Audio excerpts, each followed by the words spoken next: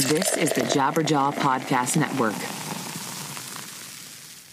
Hey, before the show begins, I have to tell you about this amazing new app, but you guys may already know about it, YouTube Music. They combine everything that you would expect from a streaming service with the magic of YouTube to bring everything to life. With YouTube Music Premium, you'll get ad-free music that plays with the screen off or while using other apps. Get music wherever you want it, even if you're offline. Download the new YouTube Music app today and start a free 30-day trial. Then just pay $9.99 per month.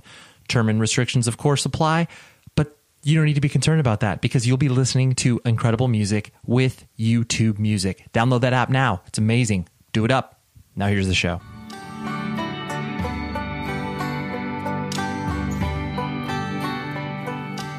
Hello, everybody. How are you doing this fine afternoon or evening or morning or whatever time it is that you're listening to this? I hope you're well. I'm Ray Harkins. We're hanging out on a special series of this podcast called 100 Words or Less. But this in particular is kind of like a little offshoot, an imprint record label, as it were. This show is called Be Specific. And this is an idea I've been kicking around in my head for quite some time. I'll tell you more about it and the guest in a moment, but you are into bands, right? You like band merch? You should. I love band merch. I've never even counted the amount of band shirts that I have, but I probably have over 365. So like I could wear a different shirt each day of the year, even if I dove into my archives. That might be a little too small for me, but it still works. Rockabilia.com is your place where you can stock up and build your own collection of shirts. And what's even cooler is during Halloween time, which is what we're experiencing now in October in the fall, they've got a ton of sort of Halloween theme merch and costumes and masks from like Ghost, Iron Maiden, Misfits, Queen, Rob Zombie, you name it, they got it. And they also have, some bands that are Halloween themed, as it were, like, King Diamond, Misfits, Motionless in White. You get the deal. So go to rockabilia.com and use the code PCJabberjaw. That will give you a 15% discount, and you can order to your heart's content. It will ship to you fast. It will ship to you with friendly customer service. It will ship to you as an independent business, because that's what it is. I love the company so much. They're just great human beings. They are a professional company, and they have so many options for you to buy band merch, okay? Rockabilia.com, PCJabberjaw, the only place that you should be doing that, okay? Okay, good. But what am I here to tell you about is this idea of the show. So you listen to a lot of podcasts, I'm guessing. I do too. I listen to, probably an inordinate amount. I would say 80% of my listening audio time is consumed with either audiobooks or podcasts, and the other 20% is records.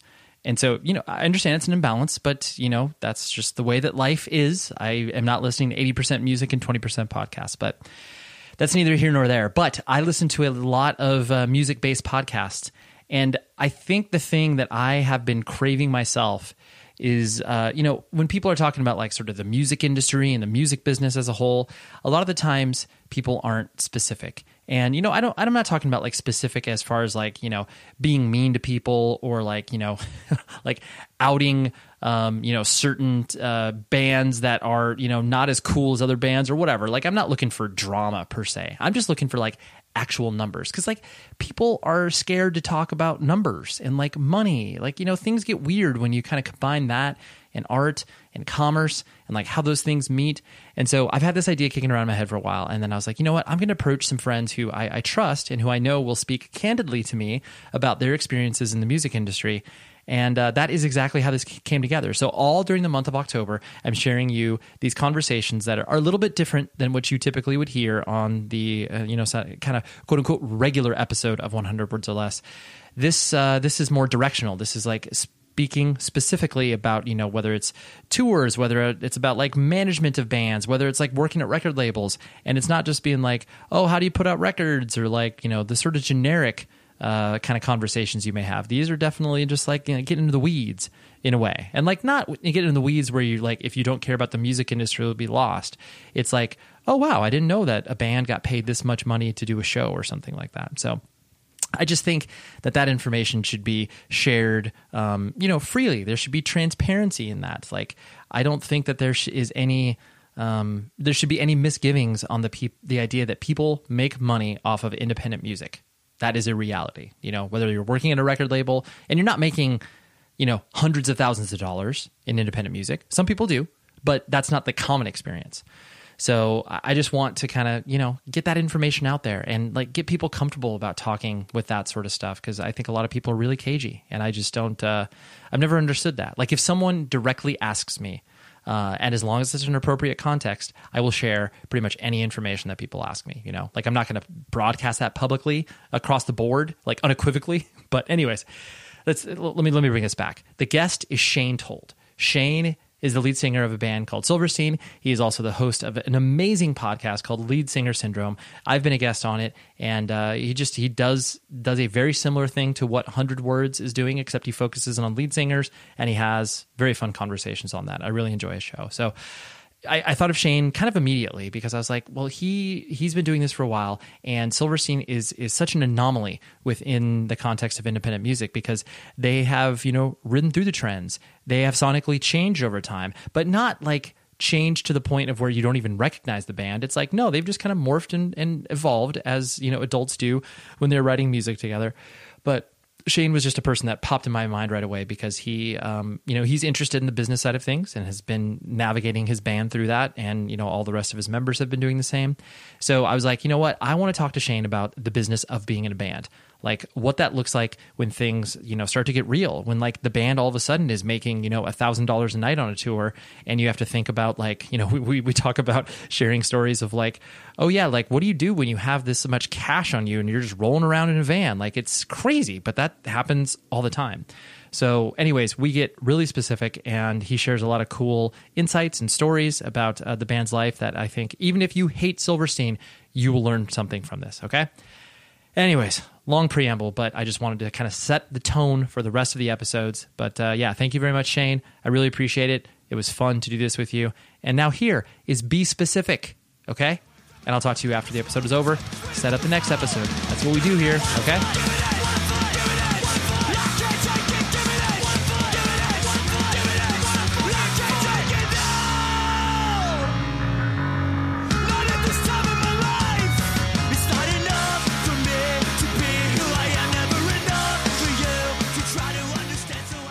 You know, I think I'm a good person to have, you know, as a part of this, because I really don't care, you know, anyways. I'll tell anyone anything. Like, what's the big deal? Yeah. What am I trying to hide, you know? Well, you'd be surprised, because I think it's, well, no, you wouldn't be surprised. You understand. But like, there are certain people where it's like, and not like I went at a ton of people and they were like, no, I don't want to talk about that. But like, cause you know, you like myself, like, you know, you got a good idea of what people would be good for something like this. But yeah, there are just some people that are just, anytime you talk about finances or anything like that, people just get weird. They feel like I don't know, they like have some informational advantage over people or something. I don't know. Yeah, I totally know what you mean. But it's funny when you talk about these specific numbers, and I kind of smile to myself because I think of specific things. Like I remember, you know, it's always tough when you're a new band on the road and you go out on a tour for a long period of time, and you add up the money at the end and you go, huh, like we made way less than minimum wage per person for how long we were out here on the road, you know, like way less money. Like I could have been a paper boy at home and made way more bank, you know, and I love that. And I remember the first time Silverstein ever made money, we'd done a tour with From Honor to Ashes, and it was like kind of our first big support we ever got. Mm-hmm. And I think we were second of 5, and that led right into another tour with Strike Anywhere, which was a band we all loved so much. That was just the best people. Yeah, to interrupt your train of thought, that was actually where I first met, like, because I mean, I knew of you guys by that point, but like when you played Chain Reaction with Strike Anywhere, that's where Bill came up to me and was like, dude, you're Ray from Taken. And then I was like, yeah. So that was kind of how I first, that's how basically I got brought into your guys' orbit, where I was like, oh yeah, not only these dudes like, you know, fans of Taken or whatever, like I knew that, but like I didn't know you guys as individuals. But yeah, that's so funny. I love that. Yeah, but I remember, so we'd been touring for pretty much, well, it'd been over a year, and hadn't made a dime, you know? And I remember it was the end of the tour, and I counted up all the money, and we had $7,000. I remember that number because I left it in a hotel room. That's how I remember that was the number. In a silver briefcase that we used to carry around. I don't know why we thought that was a good idea. Like, I think we thought we were cool, you know, carrying around in something that obviously looked like a briefcase full of money. Yeah. But I left it in a Motel 6. I'm just going to say it was in Dallas. It was a major city somewhere in the South. And I remember, you know, this is before there was like any kind of cell phones. We didn't have anything like that. Mm-hmm. So I didn't know. I knew I left it. Like, you know, you have that realization where you're like, "Oh my God, where's the briefcase? Did you grab it? No." And I'm like, "It's under the bed in the hotel room." Oh my God! And we've already been driving for, I don't know, like an hour and a half probably. But the thing is the night before we just driven and grabbed like any Motel 6 that we saw, you know, because they were all like whatever, like $49. So I couldn't remember which one. So we had a Motel 6 directory in our van, which had like there's probably 1,500 Motel 6s in America. So I had to go through Dallas and all the suburbs and call each one. And then finally, like a bunch of them were like, what? Briefcase? What? Band? And then after probably like the 6th or 7th one I called, the people were like, "Yep, we got it." Like, okay, we're coming back. And I walked in, and it's kind of good that we had a briefcase that locked, because at least they didn't know that it was $7,000 in there. Because if we put it in just like a gym bag or something, right, they can easily open. So yeah, so there you go. That's always the bittersweet nature of what, you know, I do and have done for 15 years is oh, look, something good happened. Oh, something terrible happened directly afterwards. Dude, that's amazing. I love, you saying that really triggers the idea of like, once you started to like actually have cold hard cash in your van, and then you had to you had to figure out ways to, like, you know, either depositing it at a bank or like figuring out the logistics of like how you can take care of that money. Cause like, you know, you're a child, you don't have any real idea of like what to do with that money. So it makes sense where you're like, yeah, I'm going to put that in a silver briefcase. Yeah. We used to do this thing where every time we had $1,000 that I guess we like above our float, we would take the $1,000 and put it in an envelope and seal it. And then that was our way of depositing it in some weird way. I guess we knew that nobody could, like, you know, either go in and just be like, "Hey, I need, you know, $10 for an energy drink," or something ridiculous. It was like, that's our way of putting it away. But it was so stupid because obviously we didn't, you know, I don't know. It was so ridiculous that was our mentality. But the other thing was we're Canadian.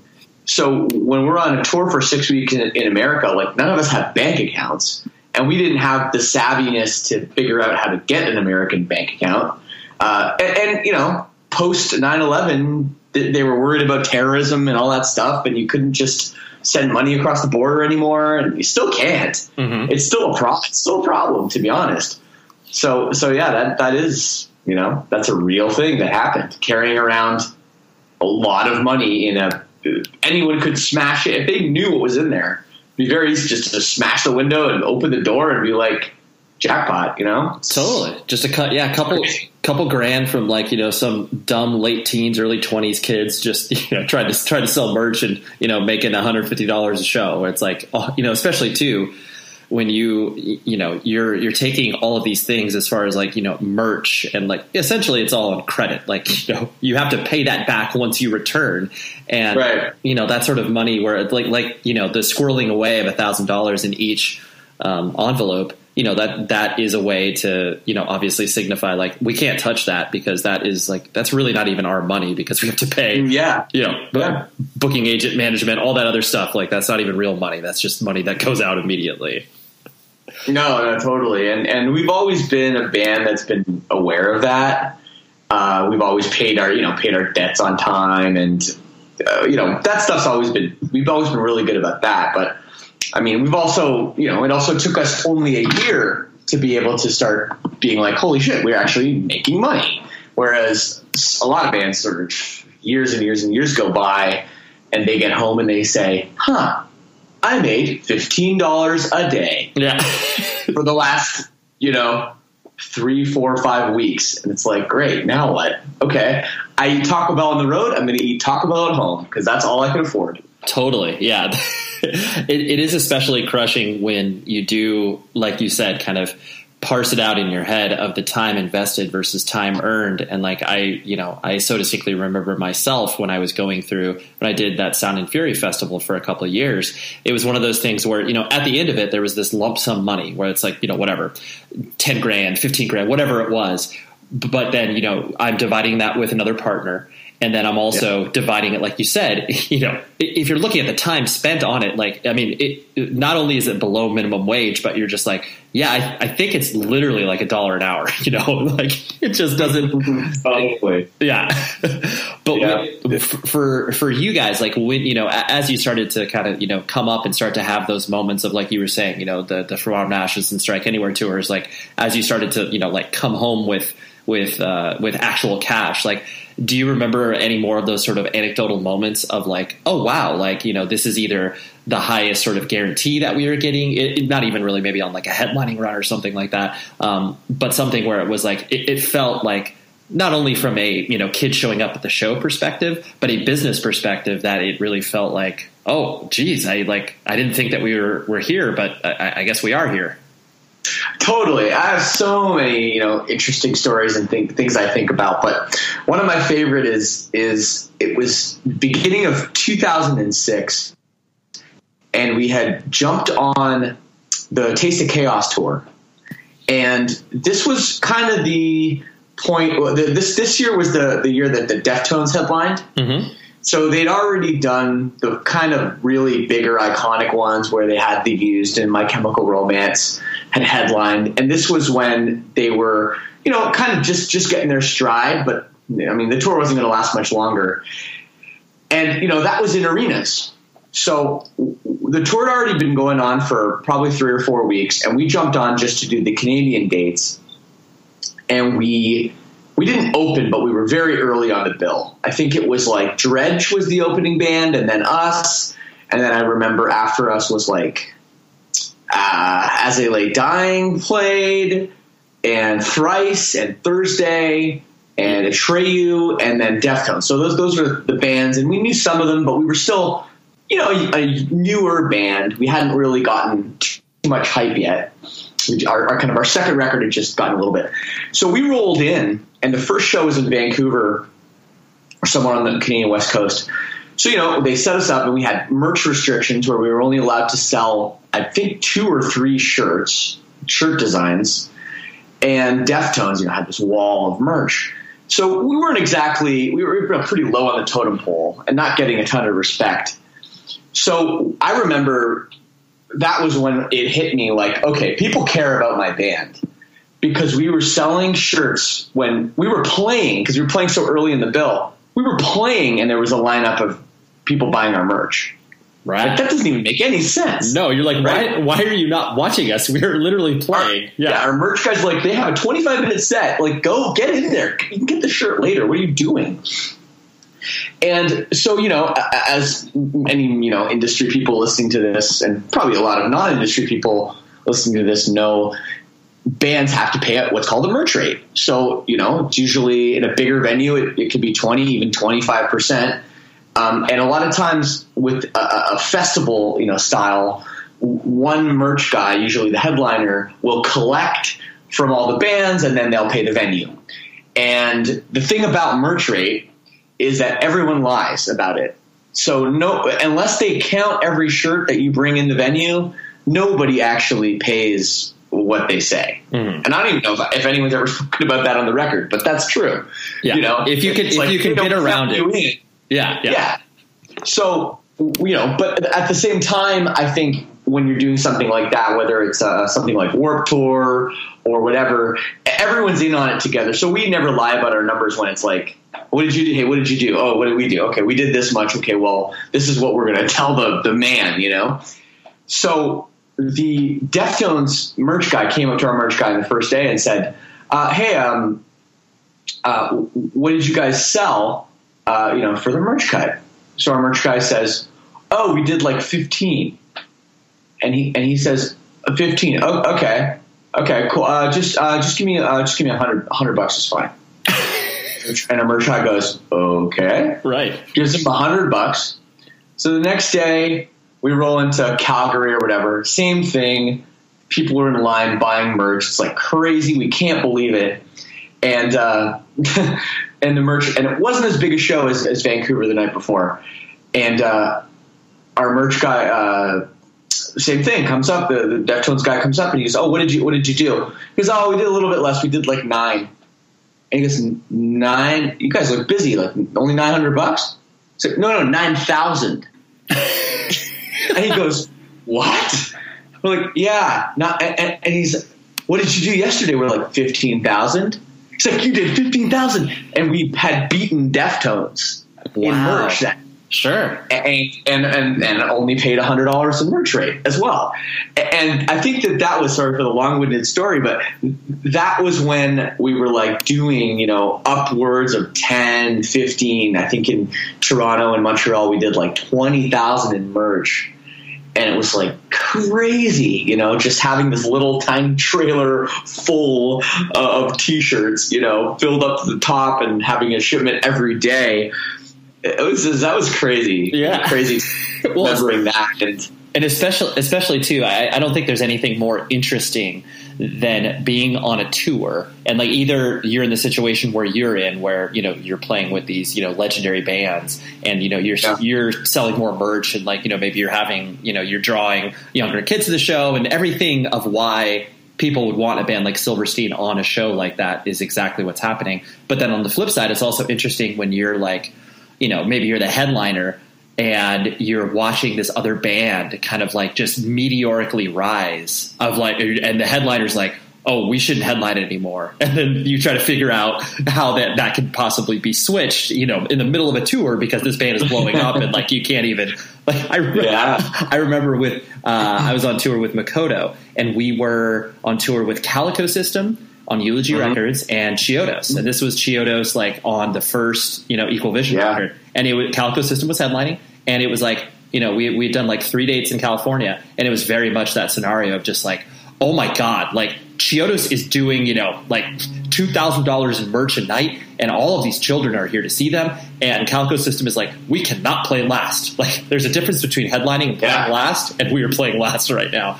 But yeah, like to your point of just that feeling of like, oh my gosh. And just watching that kind of swirl around feels really, really weird.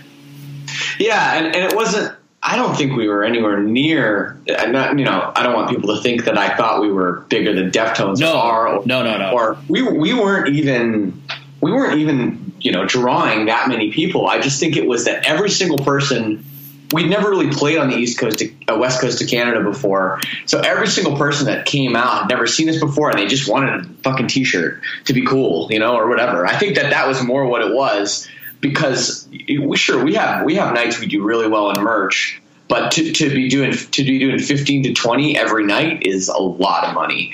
And I would love to do 15 to 20 grand a night now. Yeah. But I love that. And it's funny that you bring up the Chiodos thing. I forget who I had on my podcast, but somebody said that the same thing happened, and it was Panic at the Disco was playing first. Right. And halfway through the tour, they're all over MTV, on TRL and all that. And it's like, we got to do something, we got to do something, because people are not going to stick around for us. Yeah. It's like when the plans were hatched 6 months ago, things were very different. And then now that we're in the reality, it's like, oh, we got to figure this out. Like, yes, we'll take, $1,000 less a night on our guarantee, because we don't want to play in front of 4 people at the end of the night. That just feels not only wrong, but it's, it's a little sad when you're in that position and you're like, I just want to play in front of some people, capitalize on this. Oh, totally. And my buddy, posted just yesterday, and then I'm going to pull it up because it's so good to talk about with us. And it's one of those, old, like a weekly magazine. He's from Ohio. He's from Columbus, Ohio. And, this is from 2006. I know because I remember some of these tours. And, it has the bands who was headlining and who was playing under them.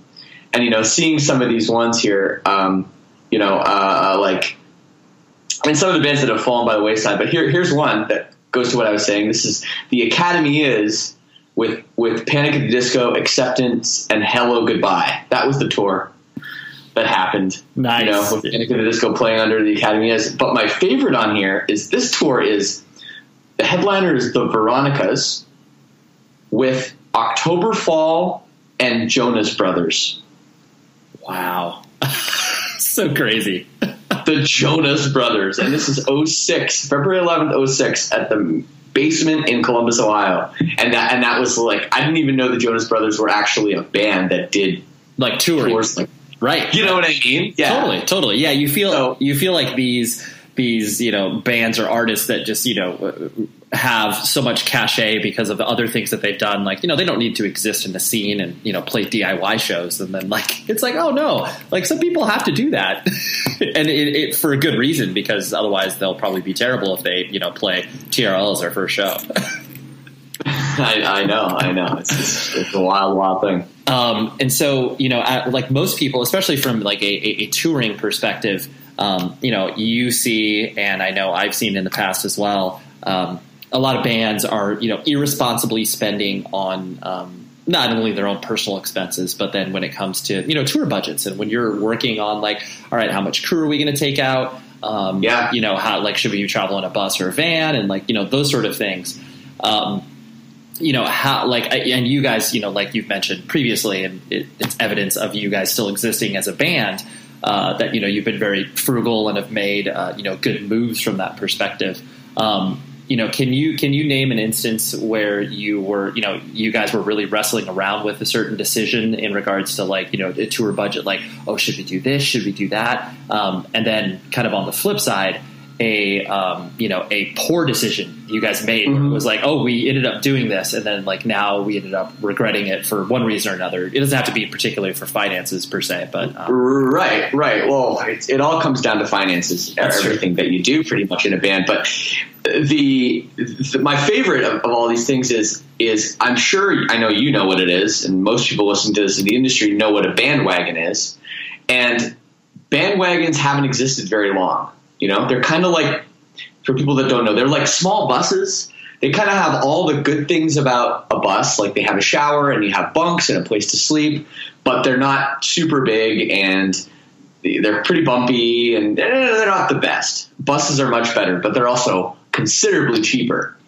But before bandwagons existed, you pretty much were either in a full-on bus where you got a driver you have to pay and pay overdrives and pay for their hotel and then all the fuel and everything, or you're in a van, which is you're driving yourself. There's nowhere to lay down. It's a van. And those were the options. So, as all bands with the, veteran bands like Silverstein, they go through ups and downs.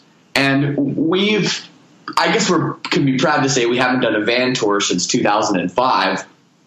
We've either done buses or bandwagons since then. But we got to a point where we sort of realized that we were going to do a bus tour and we weren't going to make any fucking money, because we were supporting. I don't remember who it was. Sure. Are you there, Ray? I am. I'm sorry, you are there. You were so quiet. It was like, am I talking to myself for 5 minutes? No. And so we ran the budgets, and we were with this company called Northern Gold. They were a small bus company, and they're great people. And they only had 3 or 4 buses, as I recall. But what we liked about them is they used to make us bread and soup every morning.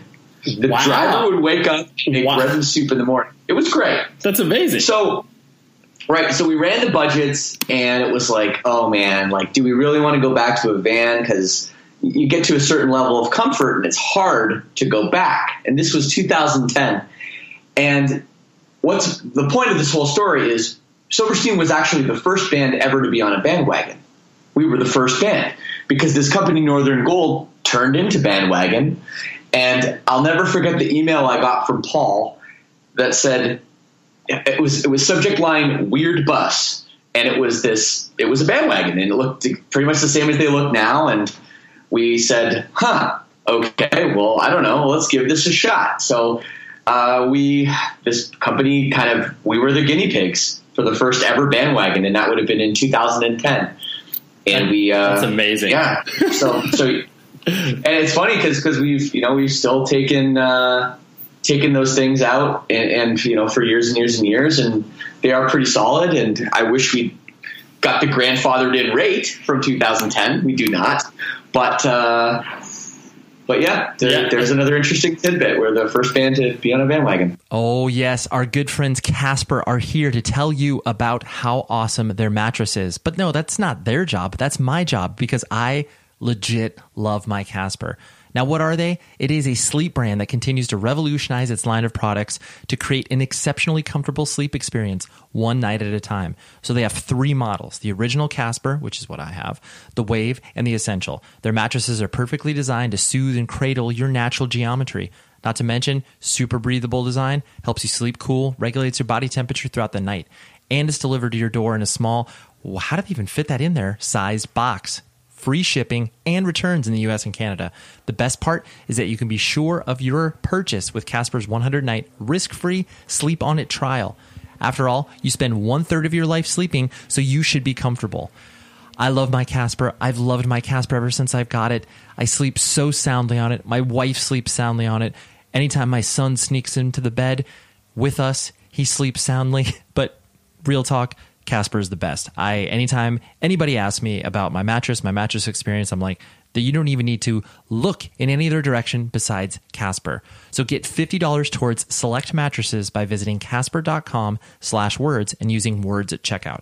That's casper.com/words, offer code words, and I will give you $50 off your first mattress purchase. Terms and conditions, of course, apply, but Casper is the best. Casper.com/words. I love them. They'll make you sleep better, okay?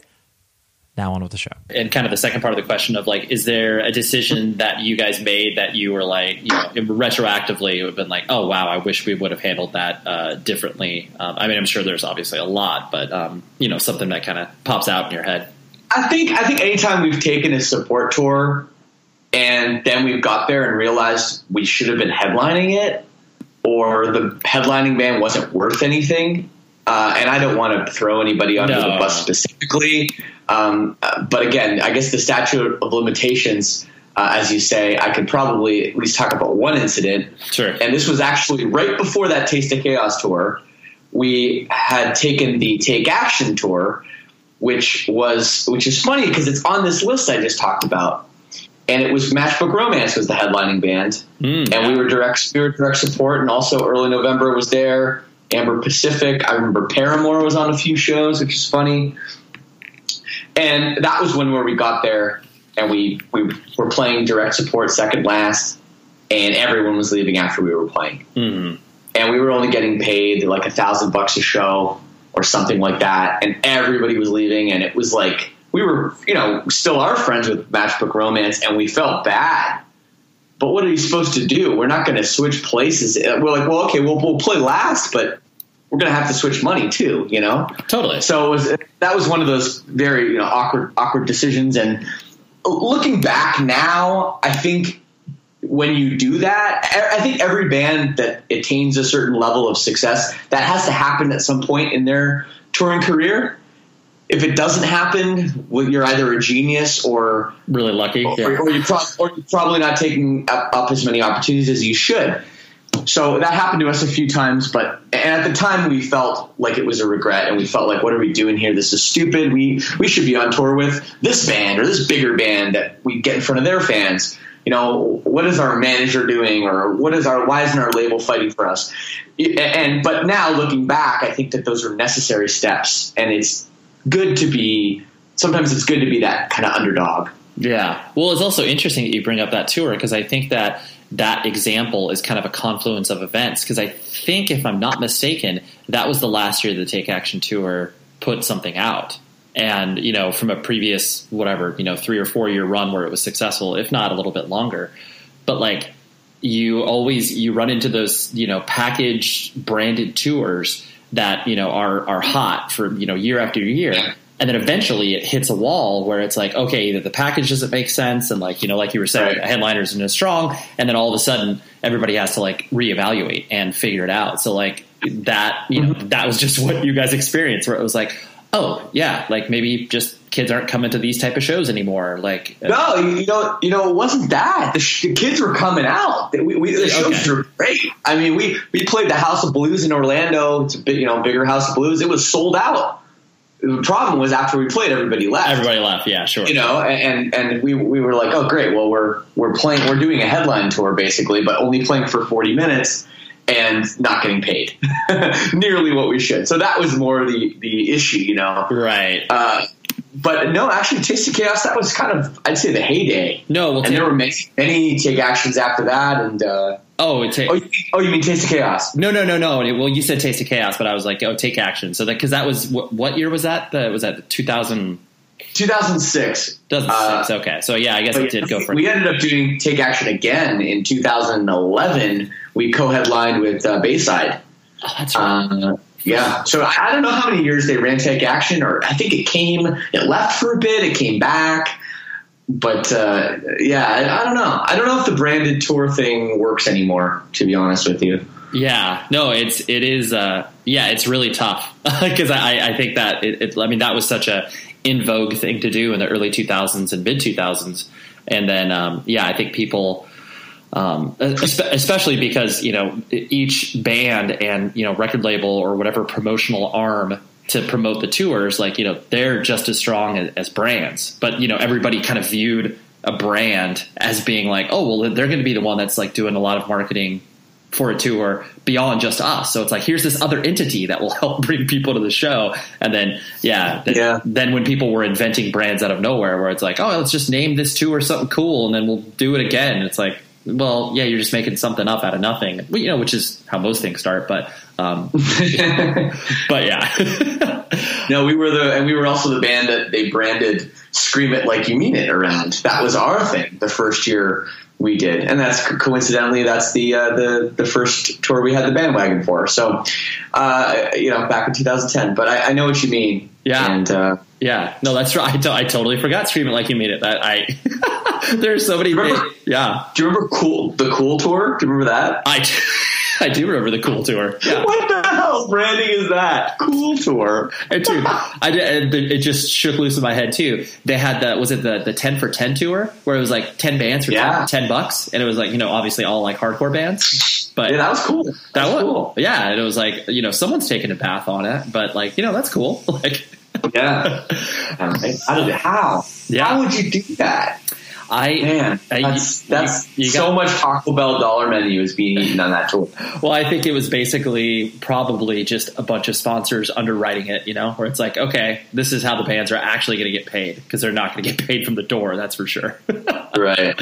The last two things I wanted to kind of bring up before I let you go was the you know, the kind of like what we were sort of dancing around earlier, where, you know, what sort of numbers stick out in your head where, you know, like you were saying, the sort of, you know, whatever, the $7,000 you left behind at a hotel, or, you know, the $15,000 you guys did in merch at Taste of Chaos. Like, do you have any other kind of numbers, if from like a guarantee perspective, or something that was kind of like you said, where it was just surprising to you guys? Because, you know, from all that I know of you as individuals, like, you know, you have a healthy ego about yourselves. And like, I mean that where it's like, you can make fun of yourselves, and then you can also be like, oh wow, like I'm so glad we're doing this, you know? So I'm giving you that window. So it's like, you know, you can humble brag about a certain thing you got where it's like, oh wow, like I can't believe that we got that. Or we did this thing in particular. Yeah, no, a few things come to mind. I think at one point early in our career, we played at the Starland Ballroom in New Jersey, and we had the highest guarantee of the tour, and it was, I think it was $17,500 was, I think, the guarantee, which, you know, for us to do a headline show was, you know, great and a lot of money. And I was nervous because I was like, that's a lot. I like really don't want someone to like lose their ass, for our band. Totally. I was nervous about it.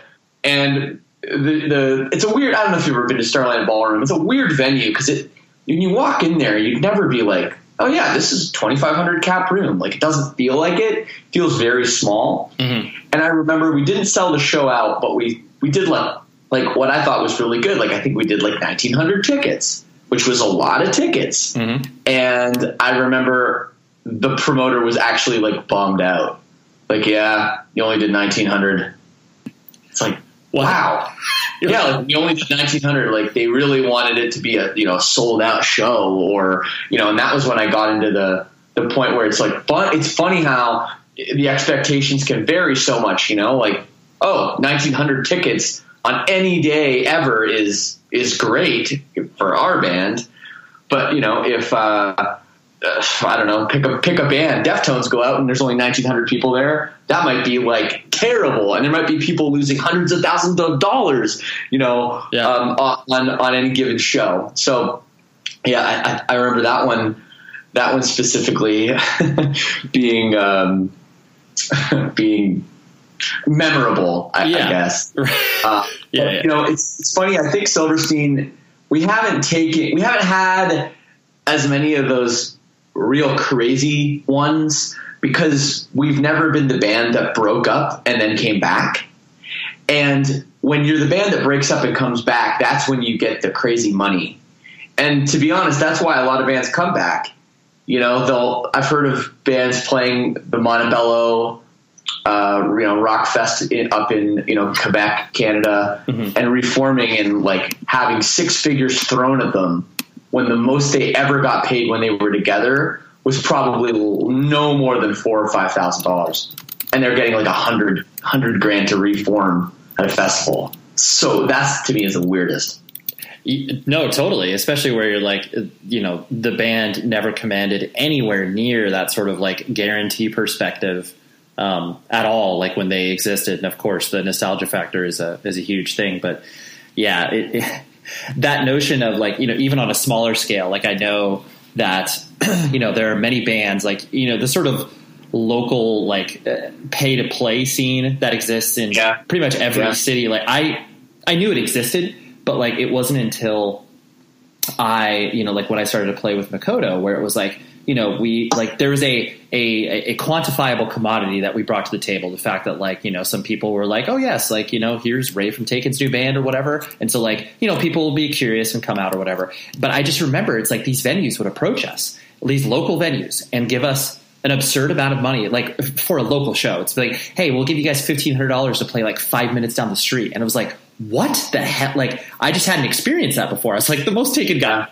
paid to play was like, like maybe $1,000. And that's if we're like, headlining Chain Reaction, selling it out or whatever. But I just, that notion of getting paid that much. But then once I understood the finances of it, I was like, oh, it's not like the venue is paying this. It's these bands that want to play with a quote unquote cool national headlining act, whatever pitch they have, it's like, I mean, Silverstein could 100% be the same thing where it's just like, if you guys wanted to be like, all right, you know what, like we're done really actively touring. Like, we could probably milk the Toronto scene for a good year. Not saying, but you know what I'm saying? Where it's like, people would like, oh dude, like, Silverstein, we can play with Silverstein tonight. Like, we have to sell 100 tickets to play with them or whatever. Oh yeah. No, we haven't done too much of that. I mean, there's always, local bands jumping on a tour package. If there's a 4 or 5 band bill and then there's a local opener, the promoter stuck on there and made them sell 50 to 100 tickets. I never liked that, but it definitely does exist, and it's something that you have to kind of live with sometimes. But yeah, that's funny. No, we have an interesting scene, here in Ontario where we can do things like that, and we have in the past. Like, let's say we've been off for a little while and we're like, shit, we need to like just make some money to pay some bills. We have to pay our insurance for this year or something like funny like that. And we'll do what we call the 401 tour, because the 401 is not the 401k, but 401 is the main highway that runs through Ontario, kind of like the 5 in California. And so our 401, so we'll go and we'll play like, all right, drive like 45 minutes, drive hour and a half, play like, and we'll do all these kind of like, shitty shows. And sometimes it's like, okay, well, hey, if the if the venue is selling drinks and 250 people come out, that's a lot of drinks. And, if you're talking about a $20 ticket, that's a decent amount of money coming in the door for us to drive whatever, an hour or two from our house, do the show, go back, sleep in our own beds. I mean, that can be pretty financially sound to do that. And we have, because we're smart. Right. There you go. Yeah. You take right. I mean, people shake their head and go, "Oh, what? They're playing Chatham, or they're playing Waterloo, or St. Catharines. What are these places? Like, they're not playing Toronto, or they're not playing London, or these bigger cities that national bands go to." But it's like, dude, if you could go, let's say you work at a Home Depot. But you could go to a Home Depot an hour away, and someone's going to give you, I don't know, free $5,000. Yeah. Right. You're going to say, "Oh, I don't know, man. That's lame. That's not not cool. I'm not going to do that." Come on. Yeah, and to your point too, and I know you've experienced this, where it's like sometimes the shows in the secondary or tertiary markets are better because kids are starved for entertainment and connection. And like when you go to whatever, Wilmington, Indiana, or whatever, name some random town, it like people are that much more excited about it, because it's like, oh, what are you going to do on a Thursday night? I'm going to go to this show. It's like, who's playing? That doesn't matter. It's just, that's the thing to do, Oh, totally. And now that I'm a Windsor, Ontario resident, I'm definitely seeing that, where I'm like, we had Broken Social Scene playing the other day here. And I'm like, that's crazy. Broken Social Scene is playing. Like, maybe I'll go. And then I'm thinking to myself, why would I? Like, I'm from Toronto. I could have seen Broken Social Scene. I think I've seen them a couple of times, but it's like, all of a sudden I'm like so excited about some band that I to be honest, don't really listen to, coming through the town, just because now I'm a part of this smaller community or music scene that's starved. Who else is coming? 3 Days Grace is coming to the casino. I'm like, oh, that's sick. 3 Days Grace. And then I'm like, wait a second.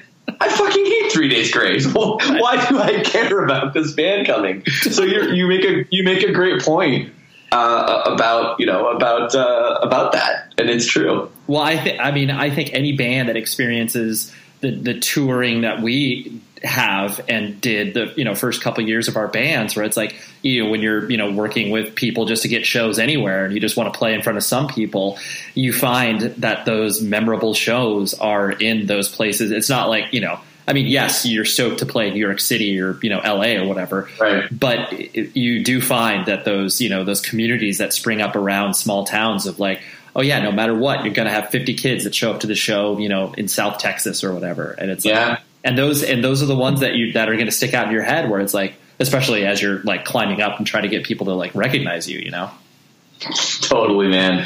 And that we always look forward to the small ones. Totally. You roll into CBGB in New York City, and you're there, and the bartender's a total asshole to you, and sucker's a prick, and the promoter doesn't even care you're there. And you guys are you're a punk band. Oh, okay, cool, whatever. You roll into Burlington, Iowa, and it's like, oh my god, you guys are a punk band? That's so cool, right? Like, everyone's so excited that you're there, and inevitably, sometimes in the early days, there were more people at the shows in Burlington, Iowa, just because than New York City, because there's just so much less to do, and it really is funny. Yeah, you could in Burlington, Iowa, you could legit go to the local mall and like straight up advertise for your show, like just by simply hanging out at the mall because you looked different, and people were like, "What's up with these guys?" And like, it is so interesting how that kind of the weirdness and the you don't look like you belong here will attract people to the thing. Like, oh, are you guys a band? Are you playing? Are you playing in town tonight? Oh, cool. I'll bring some of my friends. And it's like, wow, we just were killing time before the show. So like, thanks. Yeah, no, it's always a funny moment too when you're at a truck stop in the middle of nowhere and someone sees the van and you always y'all in a band, right? And so we used to say we were Good Charlotte. Perfect. Because we knew they'd heard of Good Charlotte probably at the time, and then we'd say, Good Charlotte, yeah, I think my daughter listens to y'all, and we used to do that. Oh, that's perfect because the science of that is you have to think of a band that, like you said, is large enough where they may have potentially run across them at some point, but not large enough to where people will like automatically not believe you. We'll be like, well, no, you're obviously not Pink Floyd or Metallica or whatever. Right. Exactly. And then you don't want to aim too low where you're like, oh yeah, we're Silverstein. They're like, who? You're like, damn it. Never mind. And there's funny times too. Like I remember walking out of a, I've been sleeping in the back of the van and I walk out and I'm wearing like skinny jeans and a studded belt and probably have some blonde streak in my hair and I'm some tight ass shirt with like fluorescent stuff on it. And I walk out and the sun's in my eyes and this old man says to me, "Hey, y'all on a fishing expedition?" Like, what? Look at me, dude. Yeah. No, we're not on a fishing expedition. I could be furthest from a fishing expedition, my friend. If you think this is the gear for a fishing expedition, I don't know what you're talking about. That happened. So. Yeah. The last thing I want to hit you with was the clearly as you have existed now, like you said, as a full-time band for quite some time, and you've been able to afford some of the luxuries of, like you were talking about, not having to go back into a van, and you guys have been thrifty in regards to the way that you spend your money and you're economical. But I know that you undoubtedly still encounter those sort of business decisions that, kind of leave you guys either, like 3 of the guys want it, 2 of the guys don't, or flip it. So what sort of decisions that you guys have to like really make now? Like, do you feel because of what you've experienced, you're better equipped, or do you feel like you're still just those, dumb 18-year-old kids making newer decisions that are different than what you previously made? Or is it some combo of both? I think you got to think about, when you're headlining and stuff, that stuff's, you're going to get paid and you're going to make money and that's going to be fine.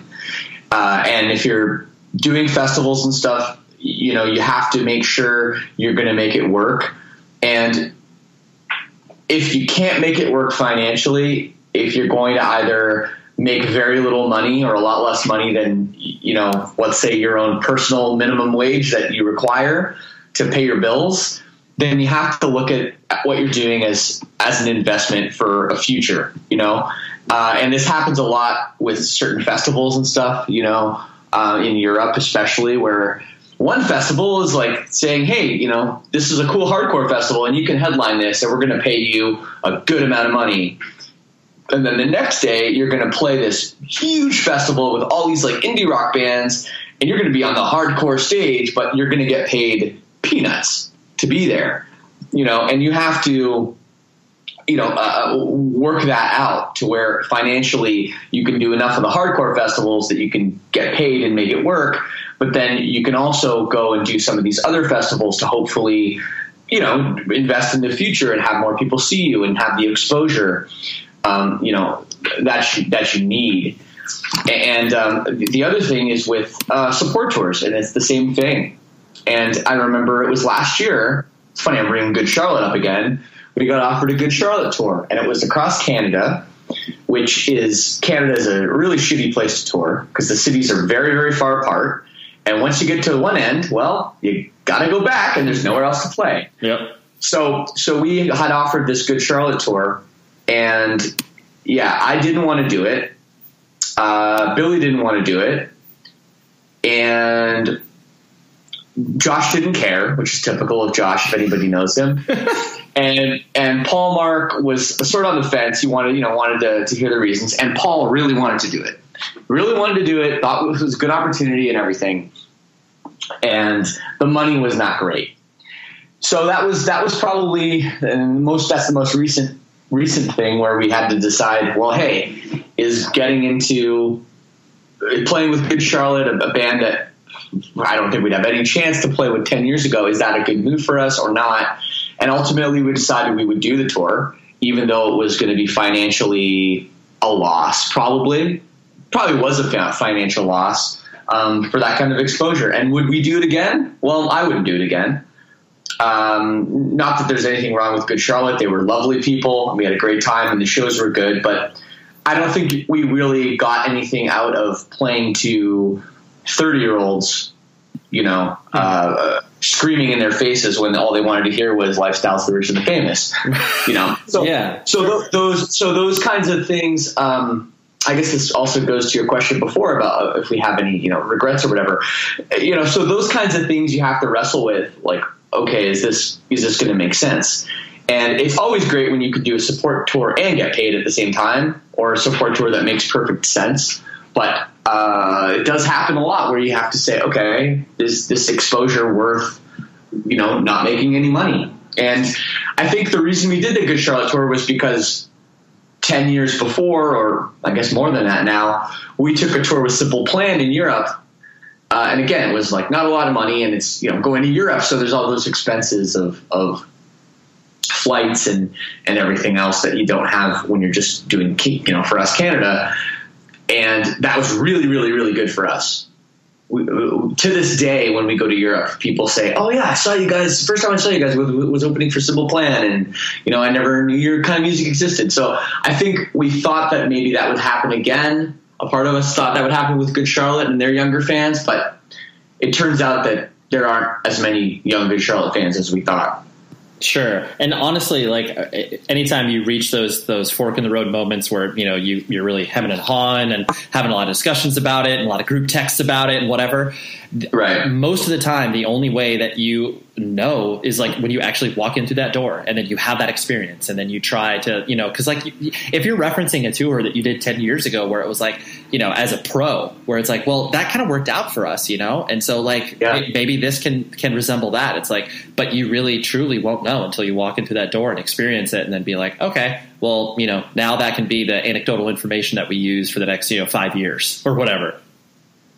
Oh, no, absolutely. And I think that that's something that always, goes back. I mean, you draw on your own experiences, because this podcast that we're talking about, this is as close to a handbook as you're ever going to find.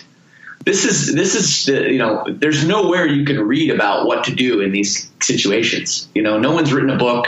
There's no manual. So, you trial and error, and you go back and you draw on your own experiences, and every band is different. Everybody has a different experience with this kind of stuff. Oh, totally. And I always like it. And people, no matter how successful you are as a band or a creative person, people will always look up, especially if you're older, people always look up to what you do and be like, oh, can you give me advice? Can you tell me this thing? And you'd be like, right. Well, yeah, how about you fail miserably for a long time, suck at what you do for a long time and then accidentally trip on, most of the successes that people have in their lives aren't because they're insanely talented and thread the needle, and are super lucky. That's a rare occurrence. So it's yeah, if you were to be all right, write me a battle plan on Silverstein. And it's just no, that's impossible. I can't do that. I can offer generic advice, but that's it. Oh, totally. And not to mention, it's funny when bands ask me specifically, hey, we're this new band and what should we do? And I say, I don't fucking know. If you ask in 2001, I knew. I'd be able to tell you what to do in 2001, 2002. Right. But now, a new artist starting out? Yeah. God, I wouldn't even know where to begin, man. Totally. Yeah. It's impossible. It's this is a completely different world, a completely different context. I'm not a child anymore. I can't give you direction. I'm sorry.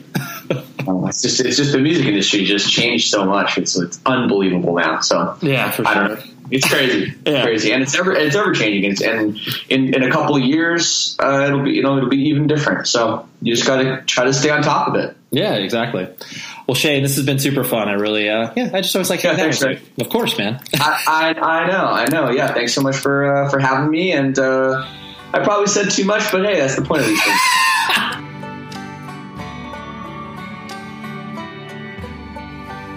Oh my, wasn't that a doozy? Yes, that was. I really enjoyed that. I felt it was the most appropriate episode to kind of kick this series off with. And it just kind of, sets the stage for all of the fun conversations I'll be bringing you over the course of the next month. And I promise you, one of them will be the mailbag episode that I've been promising for quite some time. So I've got some really, really good questions that I'm going to dig myself into and hopefully be able to explain some things to you and answer some questions and provide some insight and all that other fun stuff. But next week is my friend Wayne Pagini. He is a manager at Fly South, or I think it's called Entertainment. Fly South, we'll call it. But, they manage really small bands like Paramore and Day to Remember and whatever. But he will introduce himself appropriately next week. But we talk about Rammstein. And Rammstein, some of you may be like, Rammstein, why the hell are you going to talk about Rammstein? Like, that's that old random industrial band that was popular at one point. Well, let me tell you, they're still immensely popular. And let me tell you, they're probably one of the best live shows I've ever seen in my whole entire life. And he was working when the band initially broke here in the United States of America in the mid to late 90s. And he shares wild stories because, granted, this was a much different music industry than we exist in now. But there's just so much information that he shares about what it's like to work at a record label when a record is like becoming successful in ways that nobody ever imagined. So really, really fun stuff. That is next week. And until then, please be safe, everybody. You've been listening to the Jabberjaw Podcast Network, jabberjawmedia.com. Shh.